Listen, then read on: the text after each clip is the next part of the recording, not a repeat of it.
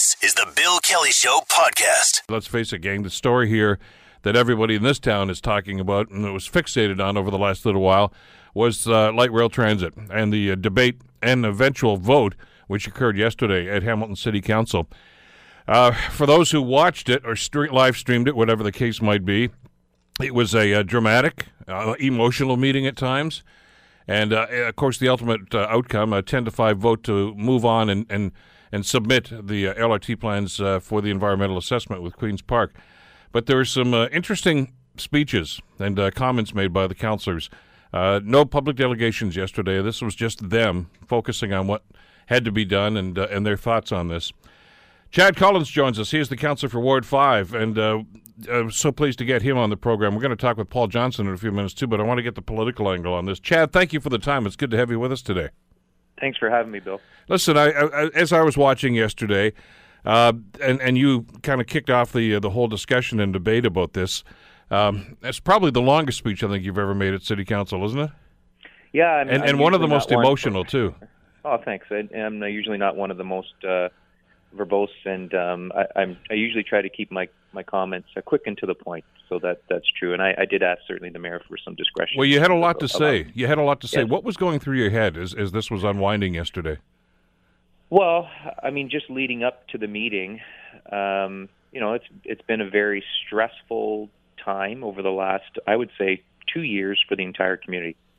And I think some of the points I made last night were that, whether you're supportive of this project or you're against it, emotions have run high. The community, I believe, is very split, and that's probably the case across all the wards in the city. And I know that some people are trying to put on a brave face, like my ward is 90% opposed to this or 90% in favor. We know those numbers aren't true. We know that it's we're almost right down the middle in this community in terms of what people's opinions are, and those opinions and that division and split has been reflected on council with many of the votes that have occurred and many of the speeches that have occurred over the last number of years, and more specifically over the last couple of months as we've drawn near to the decision day that eventually would determine whether the EA passes or not. During your time on council, you've been there, done that. Let's go down the list. The Red Hill debate, obviously, amalgamation, the stadium issue, and now this. I don't know. I mean, the stadium debate, for a whole lot of reasons, is something that a lot of us still remember because of the back and forth that went on there. But maybe amalgamation would be at the same level as what we had with this debate too. Because you're right, it got more than just controversial. It got vitriolic in a big way. It did, and those, and the opinions that one carries into our committee meetings, into the council meeting, oftentimes can affect other decisions that we make. And so, I know you follow City Hall very closely, Bill, and there are a number of others that do, whether they're in the media or just people who are very engaged with municipal politics. And what we start to see over time is that decisions are clouded because of this issue. And people start to lash out at one another at the committee, and we start to see long meetings, and we start to see, I think many people last night, going into last night's meeting, expected a very long, drawn-out meeting with competing motions and people talking over one another.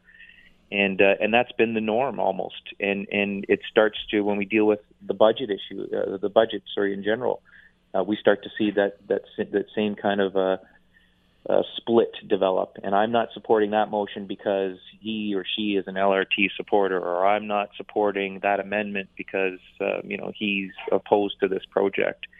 And it really doesn't help us move any issue forward, and starts to take away from a lot of the good work that we've done over this term of council and past terms of council. And I rhymed them off last night in terms of, the accomplishments that we've done when we work as a team.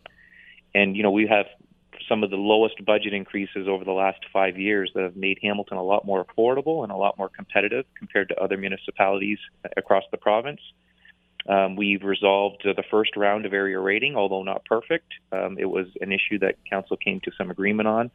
We're moving ahead with a very ambitious and exciting waterfront plan. And lost in all of this was last night's decision to confirm our $50 million investment in affordable housing. And almost all of those issues that I just rhymed off, we've almost had unanimous support, if not unanimous support, on them. And so while we're elected as individuals, when we go to City Hall, I think the community expects that we're going to work as a team, and we can't always find unanimity. And at times there will be emotional issues that we deal with, but I think we accomplish our best work when everyone's working together. And what's occurred over the last number of weeks and the last couple of months is that we've seen that split and that divide, and we've seen the wear and tear on individuals. And there's not a person around the table that will honestly say that they've been sleeping regularly, eating regularly. I mean, we have constituents phoning and emailing every single day, and they have very diverse opinions on the project. And so it's not an easy decision to make when you have neighborhoods and streets and even families in some cases that hold different opinions on this subject. And so it's been a very stressful situation. Well, we've seen that happen, and I mean, I'm not trying to draw an analogy with the American Civil War, but I mean, that was always characterized as brother versus brother, and I know that personal relationships on city council were impacted by this as well.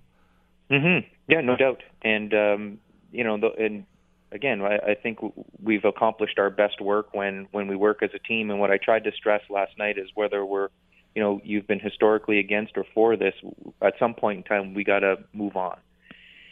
And, it's no secret where I've been on the LRT, and I still believe firmly today that it's not the best plan for this community. I believe that, there are other things that we could invest in that will assist us with the many problems that we have related to infrastructure and the challenges that we face with transit.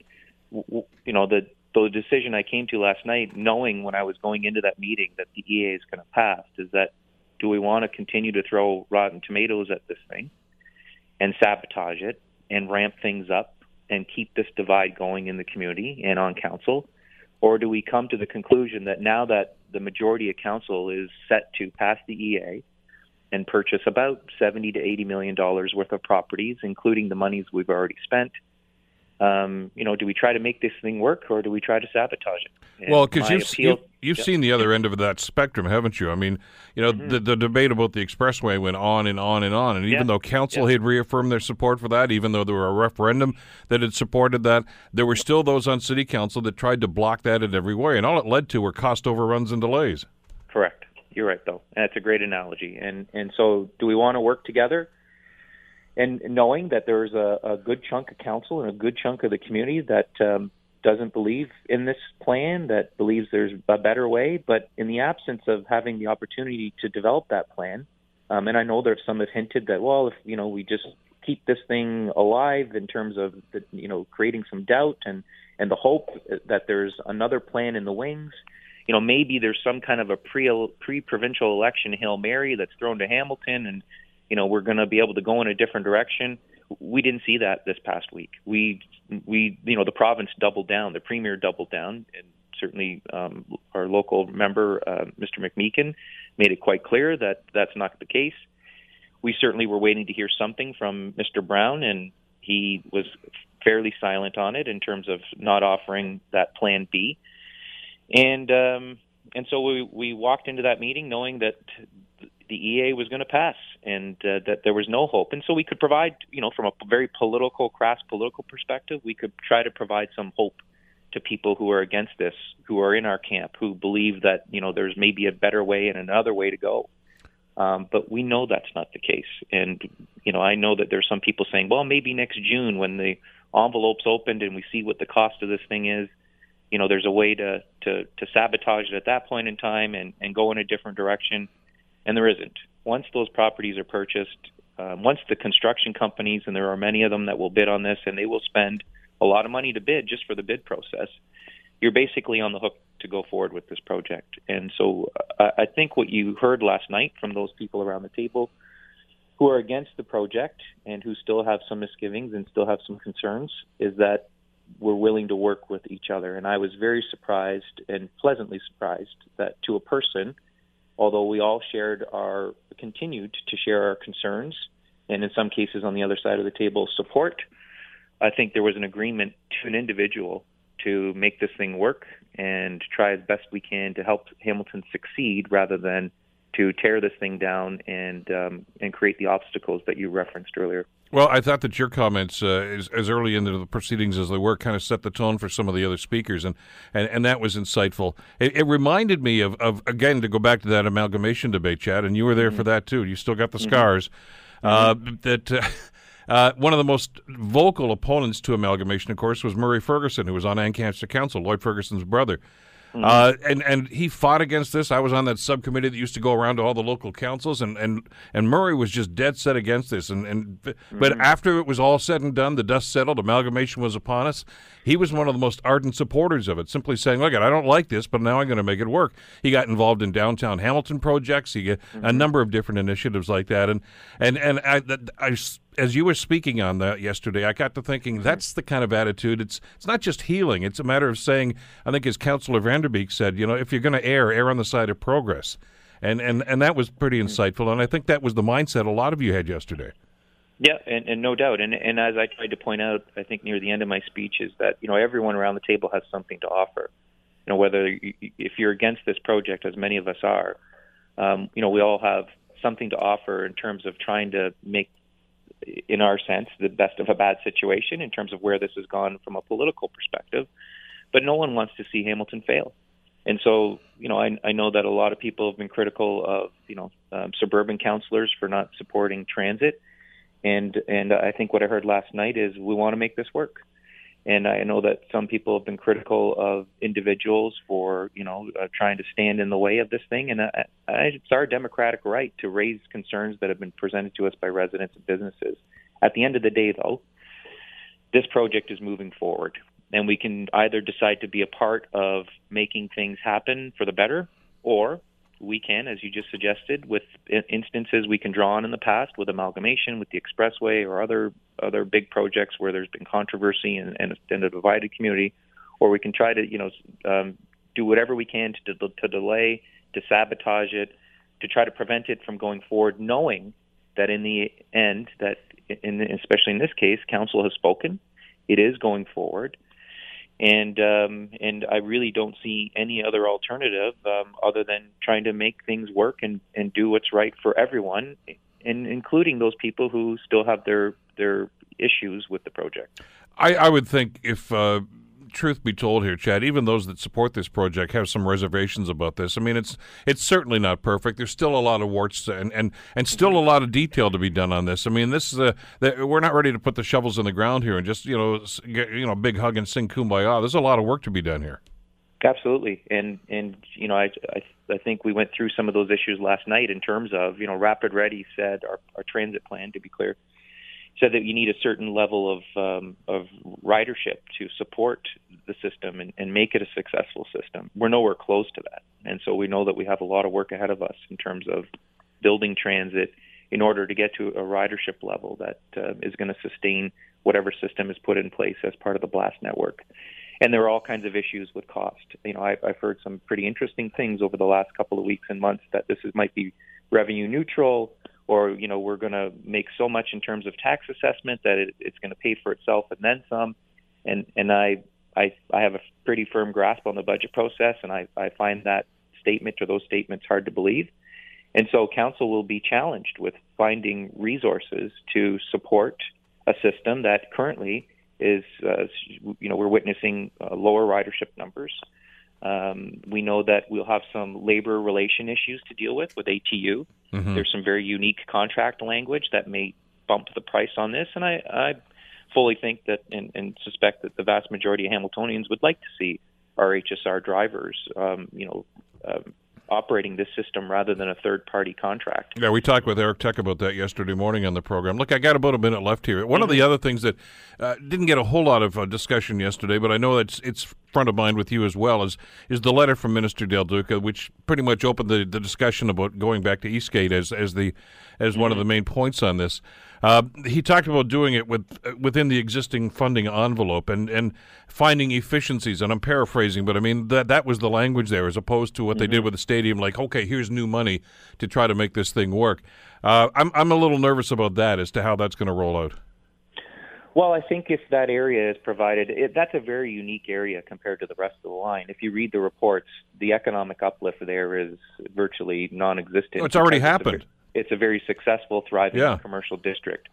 So I think if there's an opportunity for council to look at providing the same discretion that we provided for James Street North, where we allow turns in and out of properties, where we allow, we're not forcing people to make U-turns, and so traffic is essentially mixed in with the LRT there. If the main concern from the majority of council is getting it to Eastgate, then we can accomplish that. And I think there needs to be, though, certainly some recognition that the businesses there are very concerned about access. Many of them are car-centered and car-culture-based businesses. There's drive-throughs there. There are major shopping centers, and they're relying certainly to an extent on transit ridership, but by and large, they are drawing in vehicles, hundreds, if not thousands of them every day. So to block that access will create tremendous problems. And again, it's about being part of the solution rather than the problem. I'm interested to work with my colleagues on finding a plan that certainly allows us to move forward, but hopefully my colleagues will be cognizant of the fact that there are businesses there that will have some issues, design issues that we'll need to overcome that may in fact lead us to some savings. You're listening to The Bill Kelly Show, weekdays from 9 to noon on AM 900 CHML. City Council, after a rigorous discussion yesterday, voted 10-5 to move the environmental assessment, of course, of the LRT project to Queen's Park. The catalyst, I'm sure one of the catalysts anyway, was the letter from Transportation Minister Stephen Del Duca to Hamilton Mayor Fred Eisenberger that essentially said, we'll support you going over to Eastgate Square, and we'll work within the existing funding envelope to try to find the money for that. So in other words, there's nothing at this point anyway about any new money, and there was no discussion about having City Council, or in other words, you, me, the taxpayers, to foot the bill for this. So there's still an awful lot of work to be done, and we're going to talk about some of that work in just a couple of seconds. But for those who were not able to watch, it was an interesting meeting, as we mentioned with Councillor Chad Collins just a couple of minutes ago, very emotional at times. And even those that have had some reservations finally had to come forward and take a stand on this. And there were some very dramatic moments from a couple of the councillors, including Dundas councillor Arlene Vanderbeek. I have become convinced that this is not a terrible risk that we thought it might be, but an opportunity not to be wasted. There could be tax impacts and future community impacts. The remaining challenge for me is to get to a point in the process where we can reliably understand these financial and community impacts. It is the unknown actual costs of the LRT and what that impact will be for Hamilton taxpayers going forward. Just some of the comments from yesterday. Obviously, Councillor Arlene Vanderbeek from Dundas, Councillor Tom Jackson from the East Mountain in Ward 6, both of whom decided to support moving the project forward, notwithstanding their reservations. And lastly, in that clip, Councillor Judy Partridge from Flamborough, Waterdown area, who voted against it and still says that she just doesn't have enough information. 10-5, the final vote. So what do we do going forward right now? We're not out of the woods by any stretch of the imagination. There's still a great deal of work to do, and a lot of that responsibility is going to fall on our next guest. Paul Johnson, of course, is the project manager for the LRT project. He was there, obviously, yesterday at the meeting, and he's with us on the Bill Kelly Show right now on CHML. Good morning, Paul. How are you doing? I'm doing well, Bill. Good. It's been a long couple of weeks, especially since council's been going back and forth on this. Did you get a chance to exhale last night? Exhale, and I think for the first time in at least 7 days, I got more than 3 hours sleep, so it was great. That's good. Well, but let's talk about going forward right now. And as Councillor Collins alluded to us just a couple of seconds ago, we're not out of the woods. We're not ready to put shovels in the ground and start moving on this. You've got a lot of work yet to do. Oh, absolutely. And I did get a couple of emails or things saying, "Hey, isn't this great?" As though we were at the finish line, and that's never been the conversation in terms of our project team's minds. It's how do we keep moving along? The incredible amount of work that has to happen over what is when it was announced about an 8-year project. It continues, and it got a little bit heavier last night. I can tell you let's talk about that. I mean, the news about the extension to Eastgate was, well, kind of non-news, because we'd heard the day before from Ted McMeekin that was a real possibility, nudge, nudge, wink, wink, which kind of indicated that the province was going to come on side.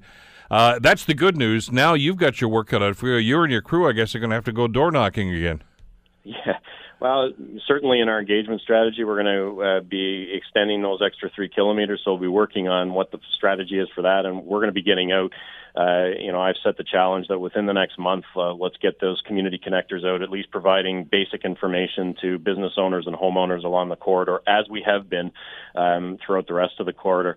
The second piece is that there's a little bit of good news in that we have an approved environmental project report for the piece that went to Eastgate Square, and really very few changes from an alignment perspective, from an overall perspective of LRT, are expected along that route. So in many ways, although some parts of the other part of the corridor we've had to do a bit more extra work, this one a little more straightforward. So that's the good news. But we have some work to do. We have to update again our report so it can be submitted with the full route in it, and then we've got to get on to the engineering and the design work and make sure that this can happen relatively within the same time frames that we have. We believe we can. The goal of council, the goal of the province, as they stated in the memorandum of agreement, was, let's award this contract in 2018. And, Andrew Hope and I are confident that we can continue to do that. Let's talk about that, because you're not reinventing the wheel here now that this is going to go back over to Eastgate Square again, because this was the initial plan. You've already done a lot of work in that regard, haven't you? We have, right up to including approval of an environmental project report for this portion. There are some minor updates that have to happen, but in terms of where stop locations are, it's pretty straightforward. The Parkdale, the Nash, the Eastgate are there. This was always to be a center running approach to LRT, so that's the LRT as it is now in most of the corridor, running in the center of the road. So the key components and things that we need in place are there. Update work has to happen, and of course then some of this is let's get it ready for the procurement process so that the companies that are bidding on this project understand the full intent of the route, and they can price it accordingly. Well, you've got another overpass to deal with now, going over the Red Hill this time. Is there enough bridge work there? Is there sufficient work to be done there? Do you have to build something new? I know you haven't done the design study on this, but I mean you've got it in your mind's eye right now. Yeah, and it was there, and when the EA work was being done, that bridge was there. So there has been some work on that. There's certainly going to have to be some work done on the bridge. The extent of that is we've got to reconfirm, but we looked at that before. I don't know that it's a replacement. That's one where I'm a little less definitive in terms of replacement. I think there's ways we can strengthen that bridge and ensure that the LRT can run across it. So we're going to do a bit more of that work. But that bridge is relatively new. The Red Hill is not an old structure in this community. So we're going to do that work. But I think I'm a little more confident that we can figure out a way to strengthen that bridge rather than looking at replacing it. I know we're not ready to get into some of the minutiae of this right now, but Councillor Collins, in his comments to us just a few minutes ago, Paul, suggested that in the interest of trying to make this thing work and allay some of the concerns that some people have, that maybe that stretch from the Red Hill all the way over to Eastgate, maybe there could be some flexibility vis-a-vis left-hand turns, etc., unlike what other parts of the route might have, simply because that's essentially a commercial area now with a lot of basically drive-through traffic. Places like Starsky's and things of that nature that are already established there would be looking for that sort of thing. Is there a possibility of some flexibility in something like that? Yeah, I think we want to have that balanced conversation. We've had that throughout the route that we've been working on for the last year or so. The balance is that we want this to be rapid and reliable transit, and the balance is, of course, that we want both residents and those coming to access businesses to not feel that this is an overly burdensome addition to the right of way. So to give you an example, in Westdale, to keep up, to go with that rapid, reliable approach, we had actually changed some of the ingress and egress to Westdale Village on Dalewood and Haddon. And at the end of the day, we went back to the way it is today. Residents said to us, look, we're not on for some of the more radical changes you're looking at. This is really going to affect traffic in and out. At Paradise, we've got a left-hand turn so people can still come out of Westdale, turn left, go across the Main Street Bridge and east into Hamilton. So throughout this process, we do try and balance. We want rapid and reliable transportation, but, we want to also make this work for communities. So I think that's the same message we'll take into the work that we have to do here in the Far East end of this project now, because this isn't we have to do it this way and there is no bend kind of approach. And Metrolinx has never said that, but it is that balance of rapid transit versus how do we get people in and out of where they want to go. This sheds a different light on this project as well, because I know one of the concerns that many people had when this revised route, which in other words the Queenston Traffic Circle was being developed some time ago, was that connection to the GO service, which the province and the city for that matter were so adamant about.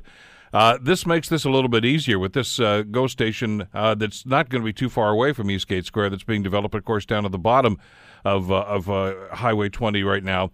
Now, obviously, there would probably be rapid bus connections between that, too, but it gives you that linkage that a lot of people were looking for. Well, it does. The bottom line is Eastgate is a much more natural hub for our transportation system, as a transit system as it exists today. So it helps us out a lot. It's not just that we couldn't have figured out ways to make it work at Queenston, but we were really doing a major reconfiguration. And there's a reason why Eastgate was the terminus point on the east end in the beginning, and we feel very good about it from an operations perspective. But as you've mentioned, from a connectivity perspective to the GO station, chances to do that well with buses in the east end through Eastgate. But the other piece is, I know we've lost the spur line down James Street through this process, but chances also to continue to strengthen our bus service on the A line down so that we can connect to the Hunter Street GO station, the West Harbour GO station, and of course now to Confederation. Yeah, I told the story some weeks ago about the old days when I used to have to commute to Toronto every day, to downtown Toronto, and I would invariably take the train in the morning from the old Leuna station. Now, I'd take the bus back in the afternoon, and I'd get let off at City Hall, and I had to walk all the way back down to the Leuna station because there was really no other way to get there, because that's where my car was, from where I did the commute in the morning. But if you have bus service that's going in there, express bus service back and forth, it's going to make that a whole awful lot easier. It is, and part of the conversation last night, and I know our city manager feels this way, as do all the folks that are involved in any form of transportation in this city, is we need to be very clear about what the plan is to continue to work to build our entire transit system, regardless of whether LRT was 11 kilometers from Queenston or 14 kilometers from Eastgate. It is part of a much broader system, and people want to know what that plan is. We've heard through this process, if you've got park and rides on your mind in suburban areas, let's talk about that. When is it coming online? And then, of course, the most important piece of all planning is what's the financial plan to get us there. It's wonderful to have grand plans and ideas. It's another thing, to actually have the financing worked out. And I would say that, our goal here is that by the time, we hope a little earlier than a year from now, but, within the next 8 to 12 months, when council's receiving information around the true operating and maintenance costs, the final ones, we'll also be able to be talking about here's the financial plan, here's the transit plan, so that there's a real clear sense of where we're going over the next 7 years. One of the councillors said it last night. Of course, I can't remember off the top of my head who, but we do have, that 5 to 7 year window to help build some of the rest of the conventional transit system before LRT is in operation. Well, there's some points that were made and reiterated, I guess, yesterday too, that I think are very germane to the conversation. And one of them, of course, was Councillor Merulla and the mantra that he's been talking about over the last little while, that the lion's share of the work and the money, actually, that's being spent here is for stuff under the ground, to replace and repair infrastructure, which is going to be a real boon to the city. But there were still those that obviously were opposed to this, Paul.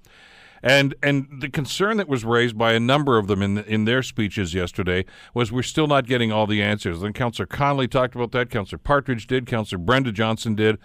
And it seemed to swirl, from what I could ascertain, about operating costs and maintenance costs. And they seem to be under the impression that is going to fall to the city. That's something that we, the Hamilton taxpayers, are going to be burdened with. Now, I don't remember that discussion taking place. As far as I was concerned, that's yet to be determined. What is the status of that? So ultimately, the final costing in terms of operations and maintenance. So when we're talking operations and maintenance, it's the day-to-day pieces. The province has been pretty clear as we look at the deals they're cutting with other communities that are doing rapid transit, that the city of Hamilton is going to continue to receive all the revenues from transit, whether it's LRT or buses. We're going to receive the revenue. The offset to that is that the municipality be responsible for some contribution towards the day-to-day operations and maintenance of the system. And that is something that the people who are bidding on this project will compete to. So one of the reasons we're waiting is that we want these companies to compete. They're going to compete on construction costs, the capital. They're also going to be competing on operations and maintenance. And if you talk to the folks in Kitchener-Waterloo, they were quite pleased with the results of that competitive process because you get the absolute best price in terms of your operations as well. So things like insurance, things like financing, things like the capital costs, we don't have to worry about as taxpayers. Those day-to-day elements, we're going to be contributing to Metrolinx so that this system can operate. But remember, we're getting enhanced transit. This is going to run evenings. It's going to run weekends. It's going to provide all the same service or better than people receive now in terms of our express service. And the other piece is that the capital costs of this and the long-term maintenance costs of this are not going to be borne by the city of Hamilton. Long-term maintenance, but there obviously is going to be an impact. But there is already with our transit. We do that no matter where we live and no matter what kind of service we get. The other concern about this, obviously, when we get into situations like this, of course, and dealing with money, is cost overruns. And again, some of the councillors seem to be of the attitude that falls to the city. I from the comments I've seen from Metrolinx, and this goes back to the days when Mr. McQuaig was still here, is that wasn't the case. Has that been clarified? It is. It's been clarified by Metrolinx, and in fact, it's written into the memorandum of agreement, and that is that from a responsibility perspective, capital costs are the responsibility of Metrolinx and the province of Ontario, obviously. So this is not something that we're in any kind of cost-sharing agreement around. This is not a situation where they're good to a point and then we pick up after that point. It's not that at all. So the capital costs are the responsibility of Metrolinx. And what you heard yesterday in the minister's letter is that they want to work with us through Metrolinx to ensure that the total capital project that we want, Eastgate to McMaster, that there's a way to make that happen. And we do think there's a way to make that happen. No longer advancing the A line at this time, deferring that to a later process means that there's money on the table. We don't need to do studies, as you've mentioned, in terms of the LRT to Eastgate. So all of that resource that's available from the A line spur can be used towards extending this 3 kilometers east. But with that in mind, the number I saw from the saving by not proceeding with the A-line at this stage is not equal to the amount of money that would be needed, obviously, to complete this to Eastgate Square. It seems as if there's still going to be a shortfall. Now, Minister Del Duca's letter seemed to indicate that they're going to, I hate to use this phrase, find efficiencies somewhere within the existing envelope. Are you concerned that that may mean whittling away some of the other things that you've already decided on? We're always concerned about budget, but I would say on a budget or on a project of this size and scope, there are a whole bunch of things that can come into play. This is a tight budget. It remains a tight budget, but we are not talking about, major, cutting room floor pieces here. This project is what it is. I mean, we have no choice. We have to get across the 403. We need a bridge. We have to make sure that we keep our running times up. We need to have that underpass. The elements of this project are fairly set. I think what everybody's doing is a couple of things here, Bill. One is, let's put the pressure on the private sector, those that are going to be bidding on this project, to come through with the best possible price for this project. And the other piece is that we do feel the envelope gets us, close enough. If it was completely ridiculous, and we've been using in the past, of course, typical costs, but you have to get into the work and price out what the actual work is, not talk in generalities of 50 to 75 million a kilometer. Well, that's a huge band difference. The bottom line is the extra 3 kilometers doesn't add anything to our operations, maintenance, and storage facility. It's the same size and scope it was, whether it's 11 kilometers or 14. So things like that don't change. And we sharpen our pencils the best we can, and then we also, put the pressure on the private sector to come back with a price. They want this work. They want to be part of this project, and we have confidence that we can find ways to make this work. When does the private sector become a player in this? Within the next few months. Originally, we were going out this summer with the RFP, not we as the city, but we as the project, so Metrolinx and Infrastructure Ontario. That will probably get shifted just a little bit. We do need to do the engineering work so we can provide them with some good information about what they're actually bidding on in the East End. But we're talking about a minor adjustment to that, maybe by 2 or 3 months at the most. And Andrew and I's first job, of course, Andrew Hope from Metrolinx, is we're going to sit down and figure out what our project schedule is now, get on track, and then report that back. But we are not talking about a large-scale shift in timing, but it's probably bumped out just a little bit from our original goal of getting it out midsummer. You're listening to The Bill Kelly Show, weekdays from 9 to noon on AM 900 CHML. In a career that has spanned over 50 years, he has generated sales in excess of 140 million records, 64 gold albums, 35 platinum albums, 4 Grammy nominations, a Golden Globe, star on the Hollywood Walk of Fame, the Las Vegas Walk of Fame, and the Leicester Walk of Fame. He is the legendary Engelbert Humperdinck. He's coming back to Hamilton, but before he even does that, he's going to join us right now on The Bill Kelly Show on CHML. Engelbert, thank you so much for the time. It's great to have you with us today. You're very welcome. Nice to be with you, Ben. And welcome back to Hamilton. You've always been a fan favorite every time you've played here at Hamilton Place, and we look forward to that show. It's, by the way, coming up May the 7th at First Ontario Concert Hall, which is the old Hamilton Place, and you've played there many times before and always had a wonderful reception from the crowd here in Hamilton. Thank you very much, and I'm looking forward to doing it again. Listen, we should, first of all, before we get too much into this, wish you a happy anniversary. This is a pretty big year. This is the 50th anniversary of the release of your first big hit, Release Me and Let Me Love Again. That's right, yeah. And it's been, so far, it's been great, and it's going to be all year round. The first 50 years have been great, haven't they?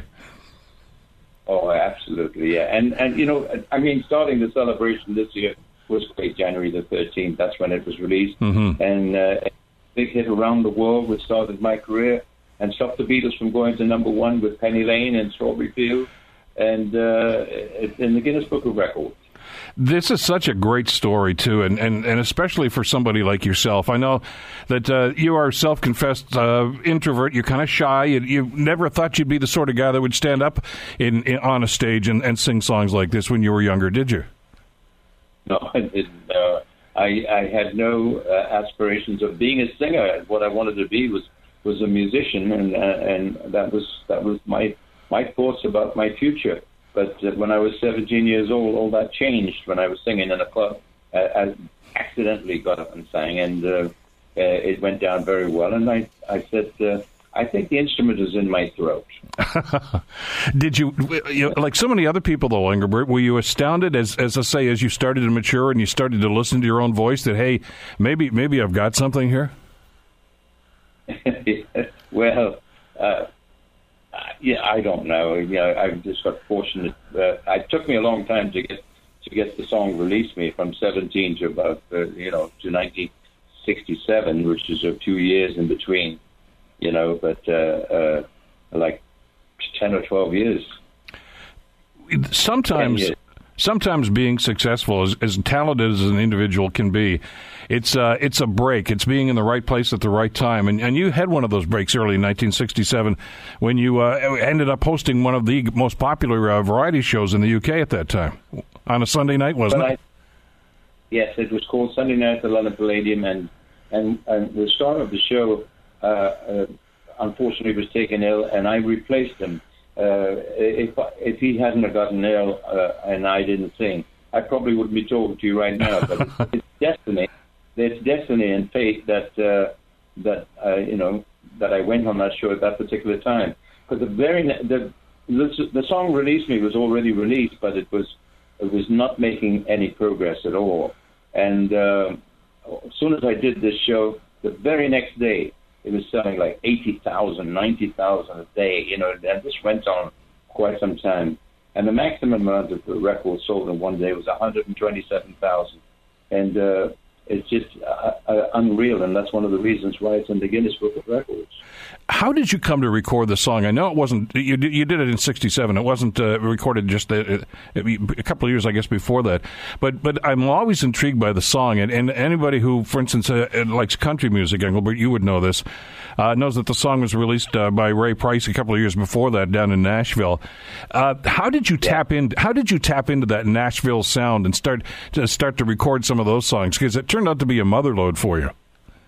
Well, once I realized that Release Me was a country song, and people realized that I could sing country music, my manager and the record company put their heads together and said, well, let's do some more. So and he did, and then along came songs like There Goes My Everything, Am I That Easy to Forget, all country songs, and all went number one, But with your own specific and unique touch to them, too. I mean, they weren't simply reproductions of the original songs that were done down in Nashville. And between yourself and your manager, Gordon Mills, you developed a very unique sound in that era, didn't you? Yeah, we sure did. We sure did. And he was he was really the person that changed my life, because he not only stamped my style, got my style stamped during these romantic songs, etc., but he also chose the name Engelbert Humperdinck, which is now getting on in age, and people have forgotten my old name. Thank God, not thank God, but thank God for Engelbert Humperdinck that I had success with it. Well, the original Engelbert Humperdinck, of course, was a German composer, wrote the opera Hansel and Gretel, but I think you own the name now. Well, I think so, because he did Hansel and Gretel there, and that had quite a few gold and platinum albums, thank God. It's gone so very well for you. I got to ask you something, because your life story is so unique. Of course, you were born in India. Your father was serving in the military at the time. You did some military service. You left school at a very early age to choose and go into the show business, into singing, into music, especially, obviously, and do a number of other things. But you're a very educated man, even if it isn't academic education. You're very well rounded. How many languages do you speak, Engelbert? Well, I speak a little bit of Spanish and German and English. That's it. Those are the three languages. But I can say good evening, ladies and gentlemen, in any language. Well, I know. One time when I saw you in Hamilton here, you actually you gave us a little bit of Chinese, Mandarin, I guess it was. Oh yeah, I do a little bit of everything. Yeah. But I guess Russia was the hardest. Добрый вечер, дамы и господа. Good evening. It's one of the highlights of the show, and it just, I think, indicates to us the breadth of your knowledge. You've traveled all over the world. This is just a phenomenal career that you've enjoyed. I mean, you've filled concert halls in just about every city, every country, every continent in the world. It's been a great ride for you so far. An amazing career, an amazing journey. And I certainly hope it never ends for you. Well, I don't see it happening anytime soon. I mean, things are going so well for you. I mentioned how you've tapped into that Nashville sound, the country music sound, and had so much success with this. And I can't help but think of the parallels, Engelbert, between you and, I think, another great music legend, Tony Bennett, who did the very same thing. Now, he was a little older than you guys. I mean, 1951 is when he started singing Hank Williams songs and things of this nature. And it worked for him, and it certainly worked for you, too, didn't it? It certainly did. But, I love the challenge, though. I like singing all kinds of songs now, and I've even incorporated a song from where is it now? New York, on Broadway. I've incorporated a song from Broadway, and that's in my show, and it's a great arrangement done by Johnny Harris, a very dear friend and a musical arranger that I know, and has done some great stuff for me in the past. And I'm doing all those kind of songs on stage now, even one of those kind of songs from Broadway. But I've got a variety of different music that I'm presenting to my audience now. I also bring in them two brand new songs, and I use it I use my audience as a barometer to find out which one they approve to be the next single. And we should mention the reason you're talking about that is because you're back in the studio here 50 years into the career, and you're recording again. This is an album. There's some greatest hits on there, but as you mentioned, some new material as well. No, I'm all my greatest hits will be released on an 11-box set and by Universal. But I'm now recording a brand new album of all new songs, which I've never done in my life before. I've usually had some covers on these songs, but this time it's a brand new material, and it's an unusual thing for me at this stage of my career. When you look out into the crowd, when you're in concert, Engelbert, you must be amazed at the cross section of age groups that are out there. There are folks that have been with you since 1967 with Release Me, but you've opened up a whole new market too. There's an awful lot of young people, millennials actually, that are Engelbert Humperdinck fans. They certainly are. I can't believe it. It's an amazing it's an amazing situation, because at the end of the show, the crowd comes forward and they fill up on the stage, and it's just it's like a cult following, and with all these different age groups out there, it's just wonderful. Well, again, to use the Tony Bennett analogy, I mean, you did something that Tony Bennett did too. You exposed yourself to the audience at MTV, which automatically exposes you to a brand new audience, didn't it? Yeah, it did. It brought me a new audience. But I think with social media today and the way people, who want to find out a little bit about you, they get on Facebook and Twitter and all these different things, and they can see what's going on in your life today. And it's today's presentation that people are interested in, I think, and the presentation that I put on stage is what they see on Facebook. Engelbert, you've played, we've mentioned so many different concerts all over the world, of course, over these 50 years. But you've played before the Queen 4 times. You've played in front of presidents, heads of state. And this is a guy that wasn't really crazy about the idea of standing up and performing in the first place. Have you gotten used to it? Are you at ease when you're on stage, or is that still a little bit of nervousness that you feel? I'll never get used to it. I still get butterflies before the show. My hands get cold, and I'm stamping and jump, and my feet backstage, walking up and down, and it's just true. And I'm holding a live mic away from me and belting out notes, trying to keep my voice warm before I walk on stage. It's something to see. It really is a nervous wreck. Are you aware of the crowd? I mean, when you play in front of the Queen or presidents, are you aware that they're there, or are you just kind of zoned into the performance while you're on stage? I'm aware of it. I'm aware of whoever comes and sits in my audience. Yeah, and sometimes that puts a little edge, a bit more of an edge to your performance. I get more nervous about that. But I think getting nervous is very good, because it keeps you on your toes. Is there a favorite Engelbert Humperdinck song? I mean, you had so many great hits. We've talked a little bit about Release Me, but The Last Waltz, Am I That Easy to Forget? After the Lovin' was a fabulous hit for you. We could go on and on just listing some of these things. And you've done great versions of some other stuff, too. I know that you and Bert Kempfert struck up a friendship back in those days, and you did some of his music, and those were wonderful, too. Are there can't-miss songs that you just say, yeah, that's one of my favorites of all time? I have to say the ones that really stick out in my mind, I would say Release Me and Last Waltz and After the Lovin', because like the Last Waltz was played in every dance hall around the world, Yeah. And of course, and it still is to this day a very popular song in my show. And of course, Release Me is and After the Lovin', and they're not new. They've been around for some time.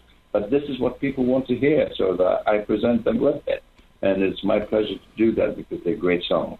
Is it fun to do those? I mean, the song that comes to mind, that leaps to my mind, Engelbert, is A Man Without Love, which is one of my favorites.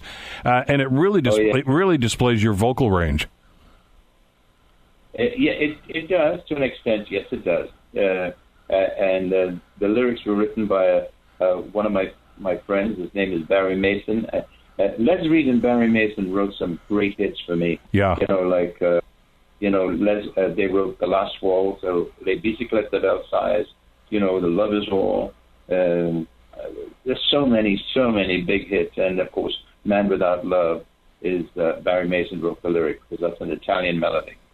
We are so looking forward to having you back in our area, and the date once again for the show is May 7th, of course, at First Ontario Concert Hall. That's the old Hamilton Place in downtown Hamilton, celebrating 50 years. And Engelbert, we look forward to the show and wish you another 50 years at least of entertaining us and doing such a wonderful job of bringing the gift of music in your own unique way. Thank you so much for this. My pleasure, sir. My pleasure. Thank you. The Bill Kelly Show, weekdays from 9 to noon on AM 900 CHML.